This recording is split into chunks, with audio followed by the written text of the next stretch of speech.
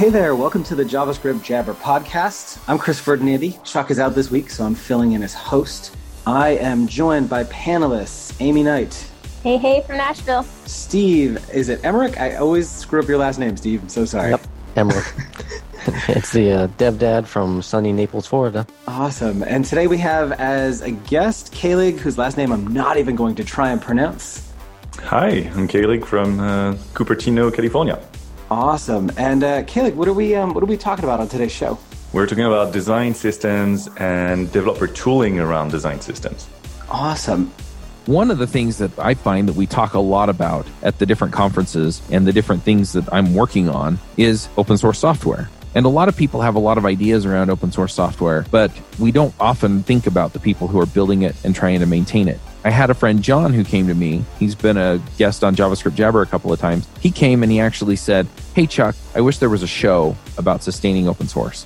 That really hit me where I live. And I have a few other friends who are working on projects related to this. So we all got together and we put together a show called Sustain Our Software. You can find it at sustainOurSoftwarePodcast.com. It's a place where several people who are passionate about open source come together and have conversations about how it can be sustained and how it can be maintained and what we can do to help these maintainers continue to deliver us value that we build our software on. Most of the software we're building is based on open source, and so it's important to us to have that maintained and have it taken care of. Come check it out. It's been really interesting to listen to the conversations that they're having from people who are working in it all the time and just hear what they have to say about it.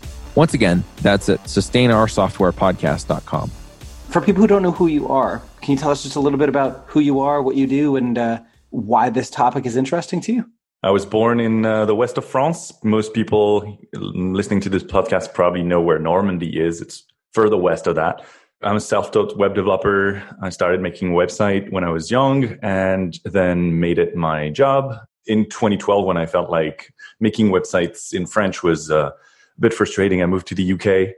I ended up at the BBC, then the Guardian, and then the Financial Times. So lots of media organizations there. And I worked on design systems in multiple occurrences there. Following that, I moved to the US with my dear wife and found a job at SalesForce, where I worked on the Lightning design system, which is also an open source design system. And about 2 years ago, I moved at Shopify to work on the Polaris design system. Awesome. So is Shopify's design system something that's open sourced, or is that just something you guys use internally? Yeah, correct. So we have multiple design systems, but the one people know and love is Polaris, which is you can find it at polaris.shopify.com. It's all of the code is hosted on GitHub. The reason why it's open source is because we have a partner community that is very invested in building applications on the Shopify platform. And we want to give them the ability to open issues, contribute to the code base, give us feature requests, and just even see how it's done so that they build trust towards the component library. Awesome. So before we dive into all the nitty-gritty details, just for anybody who's listening who might not know what a design system is, can you maybe at like a high level kind of explain what that's all about? Absolutely. So people listening to the show probably have heard of component libraries. There's a lot of them out there, but the most well-known is Bootstrap. And it happens to be a small part of a design system. If you take it at a higher level, a design system is all of the cultural practices around design and shipping a product from what the words should be in that product to the colors, to the spacing grid system, and all the patterns, the experience patterns that your users are going to encounter, plus a little bit of guidance on how to achieve that in code. So it's kind of a melting pot of all these things that have to do with design, development, content strategy, and general user experience stuff. I feel like design systems are kind of like a big buzzword right now. And I mean, I see the value in them, but what do you think has like caused this to be such a popular thing? Is it how we're componentizing their front ends? Is that what it is? I would say a lot of it, you're right. Yeah, a lot of it has to do with the shift to components. Design systems existed way before that was a thing. So I would say React probably accelerated the rise of component libraries because it's so easy to think in components in React. You can extrapolate and call that a design system. And some people have a Sketch UI kit with all their components, or Figma UI kit, or you name it, and a React component library that are somewhat in sync, and they're just going to call that a design system because it's a few pieces of a design system. So it is definitely a buzzword. It's also misused by a lot of people who think, I just have a sketch file, that's my design system. I don't think I agree with that. I think you need a little bit more to that. I think content strategy, for example, is a big thing that's often overlooked. And it is definitely a buzzword. Yeah. So how much do you think of like design system falls in the realm of a front-end developer versus somebody who is just more, I don't know, like I guess you would call them, I don't know. There's such a fine line between what I would call like a front-end engineer, which to me is somebody who like works on the build and writes a lot of JavaScript. And then I would say more like a front-end like designer or something would, I don't know, front-end developer, somebody who writes like more CSS. Like, I don't know. I kind of, whenever I think of design systems, I think of more like, just like it's more of something that a designer would work on, like somebody who just writes CSS. Yeah, it's a super interesting topic because the teams I've seen who are leaning too much towards one or the other discipline are typically very biased in the way they build and deliver. So if a team, if a design systems team is very on the, let's say, back end of JavaScript, so more like interested in Webpack and the React internals and all these things, they're going to deliver stuff that's way lower level and not necessarily very design driven. And then there's teams who are only designers and they are struggling to build that gap between their designs and production. If you want a really successful design system, you need a bit of everyone, and they need to communicate a lot and get on the same page, decide of a common language. I really like when designers and developers sit down together to think about what the API of components should be. I think that's a really fruitful type of conversation you can have. And if you only have developers or if you only have designers, that's not going to happen very well. And then the gap between the idea of a designer and what's actually in production is going to be even bigger. So that's kind of my take on this. Does that answer your question, Amy? Yeah, I think so. And I don't know, I guess maybe like where I feel like you're going with this too is kind of like the most successful projects I've worked on. The person who's in charge of design is like very well versed in UX. And that's when like design and dev can work really well together. But now we're kind of deviating away from design systems, so we can circle back around. Well, one thing that would be interesting to explore is what the developer workflow looks like in a design system. I know you actually had that as kind of a talking point for this episode, so I'd love to hear a little bit more about your thoughts on that and what that looks like.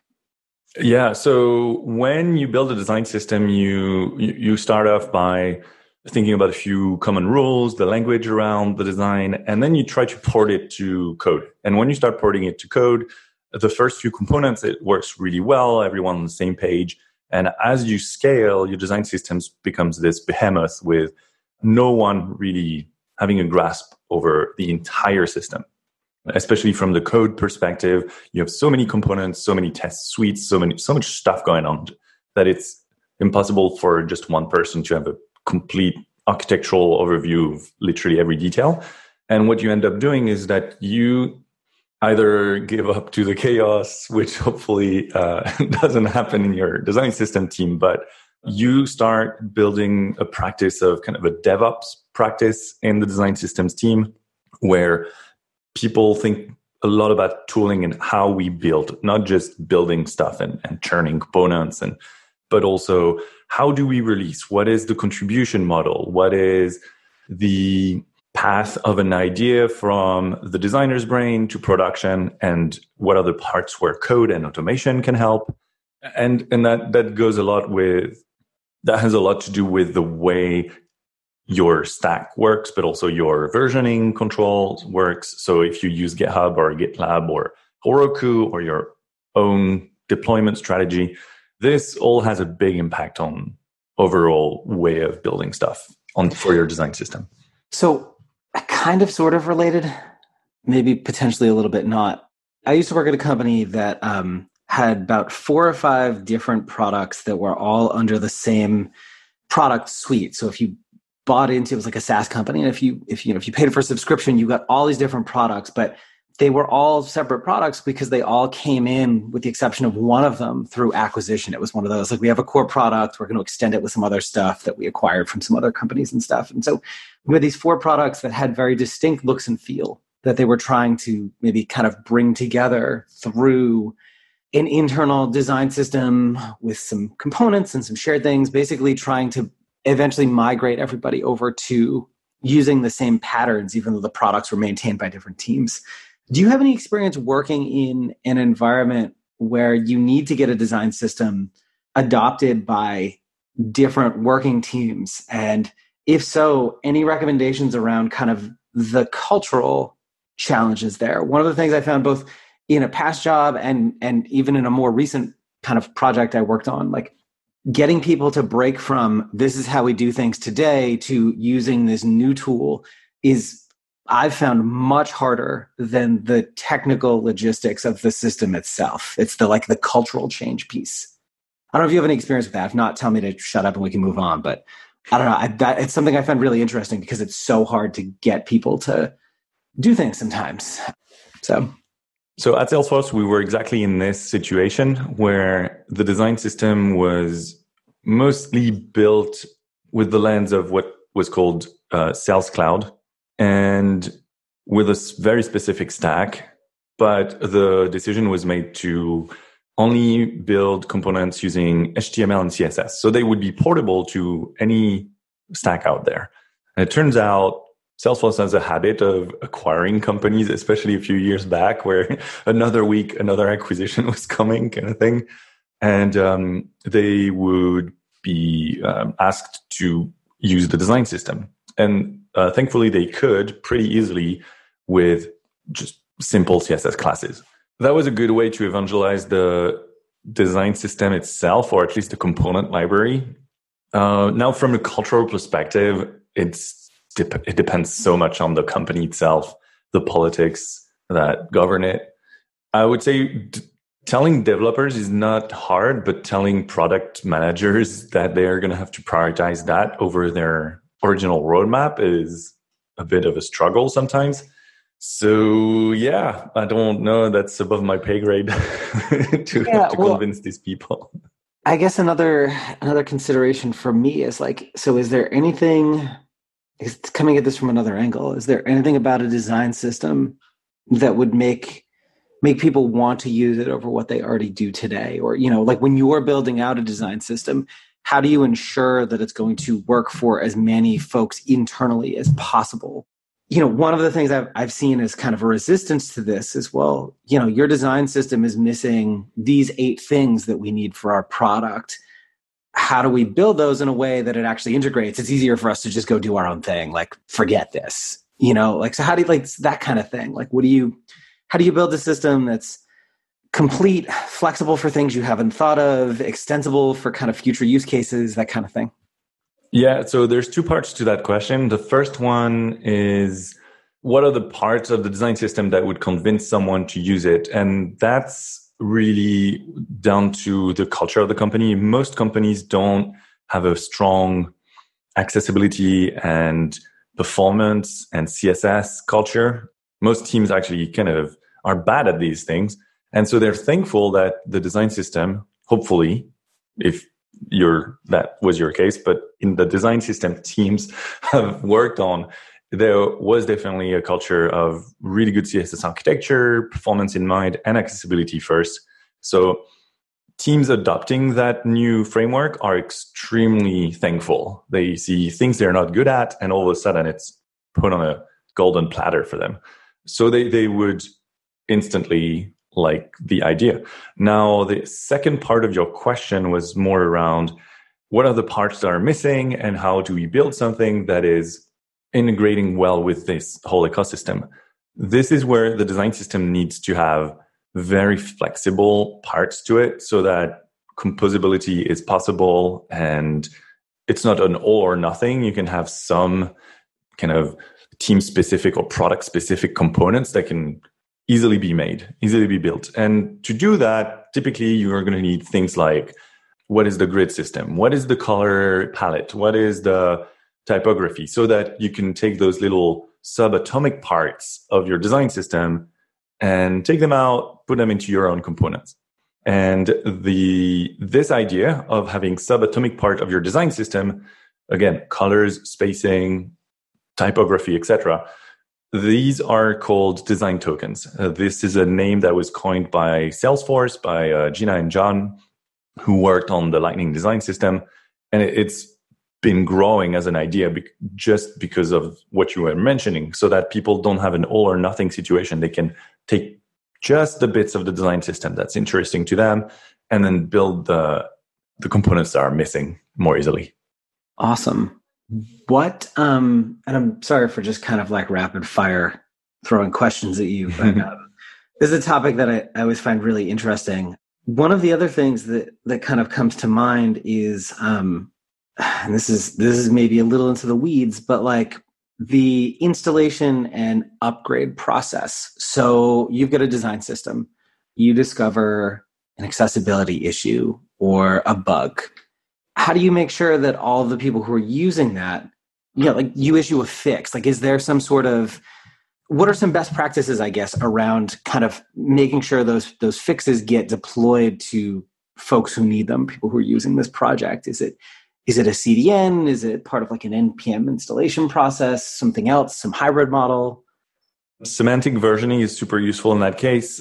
Design systems I've worked on were all deployed to NPM or Bower or some sort of package management system. Sure, and then it was up to the consumers to upgrade at their own pace. But when there's a hotfix like a security or a really important accessibility fix, those design systems typically have, I would say maximum a handful, but typically it's one or two main consumers, like main code bases that are capturing the most traffic for the company. For example, at Shopify, it's our code base called Shopify. It's our really big Ruby monolith. And then we have what we call Shopify Web, which is our React layer on top of that.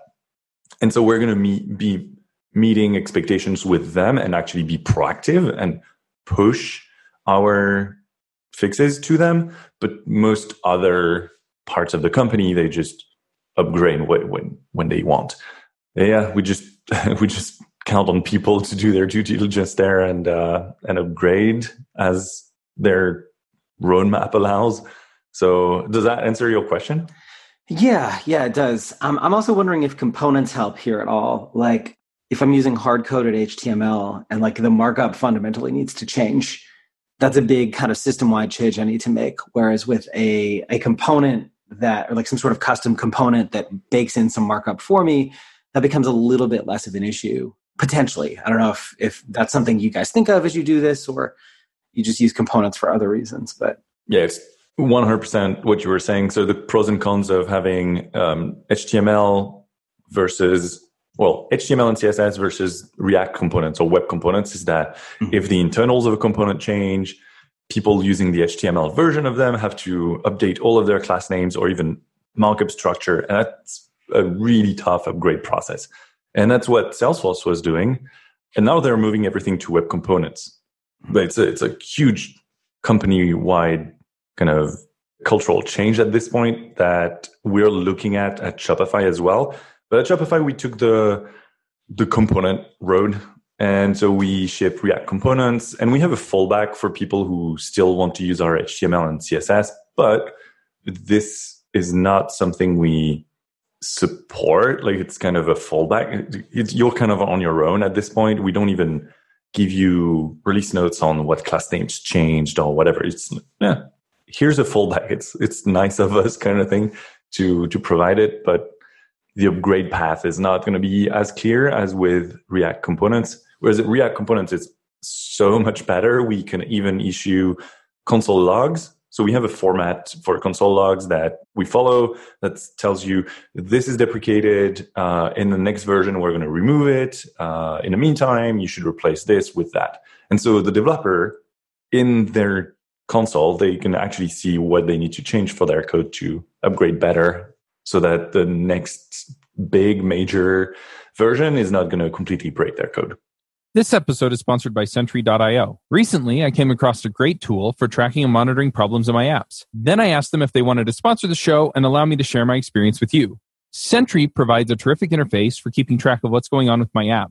It also tracks releases so I can tell if what I deployed makes things better or worse. They give you full stack traces and as much information as possible about the situation when the error occurred to help you track down the errors. Plus, one thing I love, you can customize the context provided by Sentry. So, if you're looking for specific information about the request, you can provide it. It automatically scrubs passwords and secure information, and you can customize the scrubbing as well. Finally, it has a user feedback system built in that you can use to get information from your users. Oh, and I also love that they support open source to the point where they actually open sourced Sentry if you want to self-host it. Use the code DevChat at Sentry.io to get 2 months free on Sentry's small plan. That's code DevChat at Sentry.io. So I want to ask a question. This is kind of steering away again from design systems, but you said that you're moving to web components. So are you going to be using React alongside web components, or are you slowly moving away from React completely in favor of web components? How do web components fit in? So we're starting an initiative internally. It's very early days. This is not on the roadmap, 100% sure we're moving to web components, but we want to be prepared in case we want to make that switch. And we want to see what is the opportunity that we might be missing. I would say that currently the developer workflow and the developer tooling around React is so good that it's hard for us to imagine moving to web components now. Also, there's a lot of unanswered questions with web components when it comes to accessibility or server-side rendering and state management. Yeah, it's really, really tough. Because this was actually something that came up where I work, and kind of sounds like a lot of the same things that y'all are experiencing, and questions that y'all had are the same questions that I had. So that was interesting to me. But I would encourage design systems teams to at least keep that on the back burner. And we tend to use hack days for that purpose to do a quick exploration of what would our most representative components look like if we were building them with web components in mind. Awesome. Thanks. When you're going through the process of making this design system, what kind of tooling do you use? I know you mentioned Sketch and then CSS. Do you have testing frameworks you recommend or anything like that, depending on the framework you want to go with? Yeah, so for the developer workflow, if you're using React, I think Storybook is a really good place to build stuff. It's got hot reloading. You can see the entire list of your components. It's got really good tooling around it. So, for example, you can get live accessibility check of your component. And Storybook happens to be plugging in with a lot of cloud providers to, for example, do visual regression testing between versions or between. One of my favorite things is when you open a pull request in Polaris, you automatically get a deployment of that Storybook that anyone looking at the pull request can click. And we get automated visual regression testing as well. And I love that because it just gives us a list of, hey, these are the pixels that changed across the entire component library. It makes developers way more confident in the changes they're shipping, that when they change the button, it changes exactly those other components and they didn't forget anything. So that's kind of the kind of basics I would recommend. And aside from that, we use, the classics, ESLint with a ton of custom configs so that we don't shoot ourselves in the foot when it comes to rendering methods and just random component lifecycles, best practices. We also have a lot of accessibility ESLint roles enabled. What can I think of? And other than that, we use Jest and Enzyme for testing components and internals of components. Yeah, that's kind of what I'm thinking about mostly. Cool. Yeah, I've used Storybook a little bit. It's pretty neat.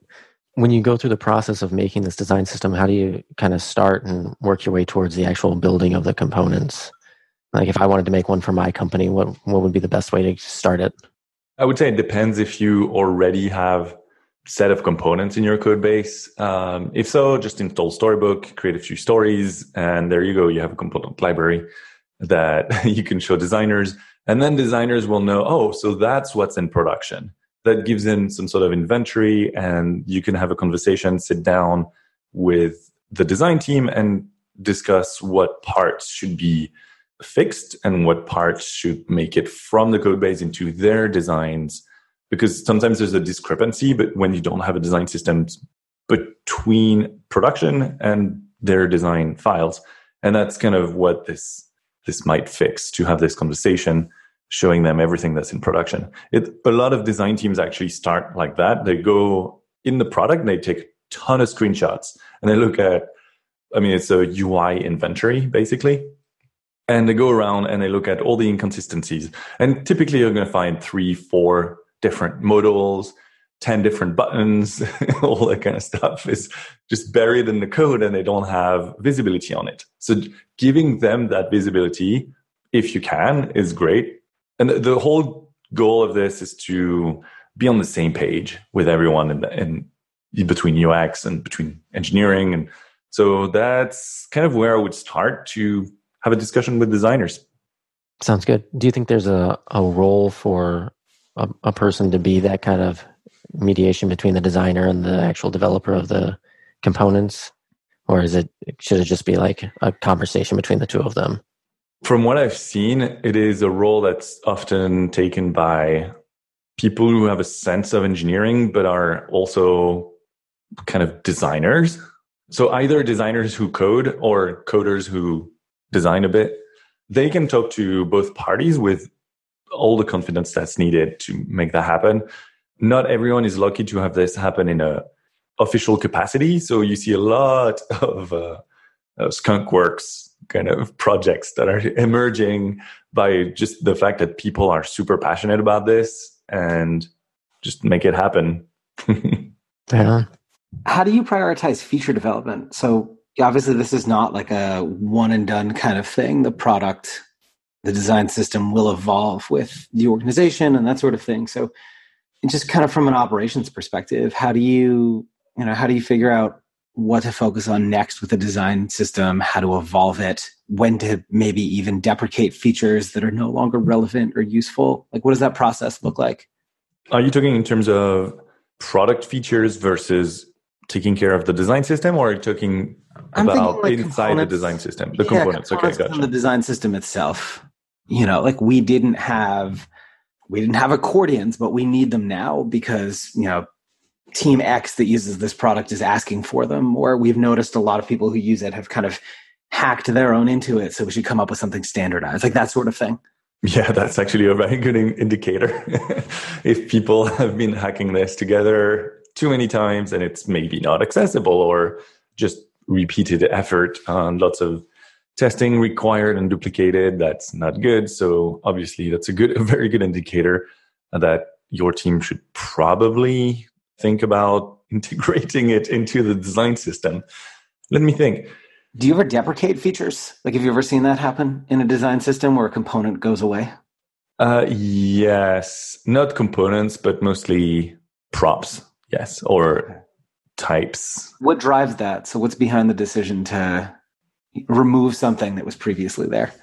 There's two things. There's one, which is technologically, you want to move on from one way of doing things to another. So for example, when React came up with hooks, we decided that our roadmap should include moving everything to hooks. So we're still in the process of doing that. And we just released Polaris React v4, and it sets us up for success with hooks and the future of what React will look like.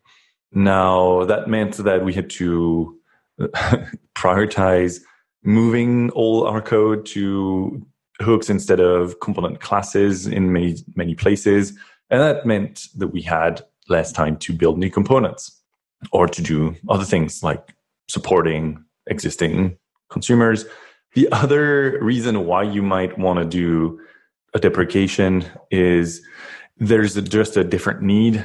Recently, one of our dependencies changed drastically, and we had to adapt to to the way Shopify does things now in that realm. So you mentioned the thing about not deprecating components. So does the design system run into any danger of kind of over bloating itself over time? I think about, like you mentioned Bootstrap at the very start here, like Bootstrap Foundation, they become these just these behemoths over time where you're loading 30, 40 kilobytes of CSS for like a one-page brochure site, or design system designed to work with a more robust app. Do you have that same danger, or is there something about the way those work under the hood now where, there's less a chance of, or they at the bare minimum, they're not creating more bloat, they potentially help with it? Ideally, they would help with it in the sense that, let's say every team in your product is building their own button. And not only they have to write the code, but they also have to write the tests and write documentation for it. And let's say you multiply this by 10. Not only that's going to add to your bundle size, but also it's going to add to your test suite, which is going to take longer to run. And you create just more dependencies and more stuff, not only for your users, but again, for you as a developer team. Let's say you have a design system now. That design system is going to take the burden away from those 10 teams to build that component. And instead, you have one button. They can all use the same. Hopefully, your design system is pretty well configured to take advantage of all the new Webpack features or rollup or whatever you're using. And when they include the button, they will only get the code in their bundle that they need. Let's say those 10 teams are using the same button. Now, instead of 10 times the amount of code, they have it once. Now, let's say a team does not, or a product does not use the majority of your components. They only want, let's say, they're the login form team. And they only need some text, some boxes, maybe some forms, obviously, a button. And they don't want to have to import all your accordions, all your carousels, all your whatever you have in your library. Well, again, I'm just going to go back to the way you build your component library.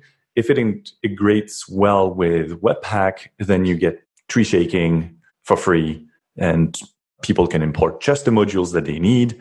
And that's kind of what modern JavaScript tooling is giving us. And I love that because you don't have to ship those behemoths. And again, an all or nothing situation happens where people don't want your design system because it just makes their app way slower at boot time, at least. So I'm glad you brought that up because performance is super important. Cool. One of the things that I have as a goal for devchat.tv is to cover technologies that are up and coming, things that we're probably going to have to deal with on a more regular basis in the future. Some of these include AI, VR, and one of them is blockchain. So I reached out to one of the experts that I knew, Gregory McCubbin, and we pulled together a few other people, and we've started a podcast called Adventures in Blockchain. So if you're looking at blockchain as something that you may want to work in, something that you're curious about learning more about, or something that you just want to keep current on until you have the opportunity to make a career jump and go over and work in blockchain and crypto, then definitely check out Adventures in Blockchain. You can find it at adventuresinblockchain.io. Let's move to picks. Steve or Amy, do you guys one of you want to start us off? I can start if you want. That'd be swell, Steve. Thanks. Yeah. So my dad pick this week is Cedarwork Play Beds. I just got one of these for my son. It has a climbing wall and a slide. It's a bunk bed. He's gone crazy about it. He's telling all of his friends. He wants to invite everybody over to play on this bed. This looks awesome. Yeah. I kind of want one of these in my room. Yeah. That was my first thought. I was like, I can just get rid of my bed and get this instead. This is rad. Yeah. So he loves that.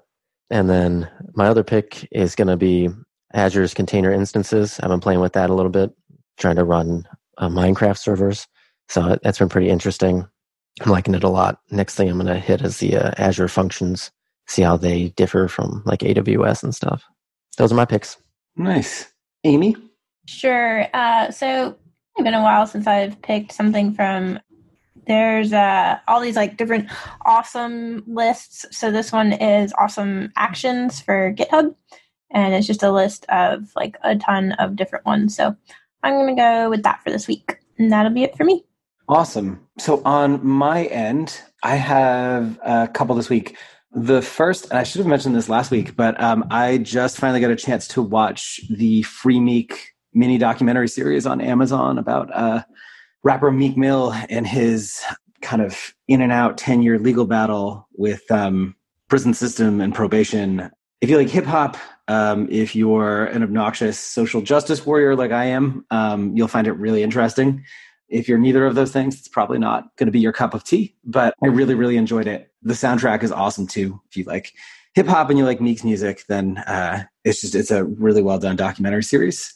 On the developer front, my buddy Andrew Borstein linked me to this really awesome article by Bastian Algier. I'm almost certainly mispronouncing his name, called Simplicity 2, that talks about how ironically, since we're talking about lots of dependencies in the design system, but how our reliance on build processes and dependencies makes maintaining the work that we do really hard, especially if you don't touch it for a little while. So if you step away from a project and then come back to it, you suddenly find that everything is broken. And the first thing you need to do before you can actually just update that little bit of CSS that you want to change is get your designs or your build system working again. And how maybe the house of cards we've built around our development process isn't all sunshine and roses. Not that there aren't some benefits, but that maybe potentially the costs slightly outweigh those benefits. So people who know kind of me and my particular brand of web development won't find it at all surprising that this article resonated with me, but it really, really did. So Kaelig, do you have any picks for us? So I've got 2 picks. Back to what you were just mentioning, I'm going to pick Dependabot. It's a company that was just acquired by GitHub, and it opened pull requests to update your dependencies. And you can, with a GitHub action, you can auto-approve the PRs of the bot, which then knows to merge it into your codebase. So your codebase essentially stays up to date when it comes to dependencies. And that's lovely. And so we use it on a few projects at Shopify, and I love it because I used to be doing that manually, and it's not fun. My second pick is I've been building command line tools over the years, and it's never been fun. Actually, it kind of was a miserable experience, especially with getting the console output to look like something. So you could use stuff like chalk, but you always have to play with the process, STD, standard output, and blah, blah, blah. And it's not fun. So the other day I was looking for how to build a command line tool that really looks nice. I stumbled upon this thing called Ink by Vadim Dimides. So I'm going to post the link in the show notes, but this made my life so much easier. And for the first time, I felt like building a command line interface was nice and pleasurable. So thank you, Vadim. Awesome. So Kaelig, thank you so much for being on the show. This was really great. If people want to learn more about you, visit some of the cool stuff you're building, where can they find you? Kaelig on Twitter, Kaelig. And that's pretty much where I post and rant about web development, design systems, design tokens, you name it. Awesome. We'll make sure we get a link to that in the show notes for everybody. Cool. So everybody, thank you so much for listening.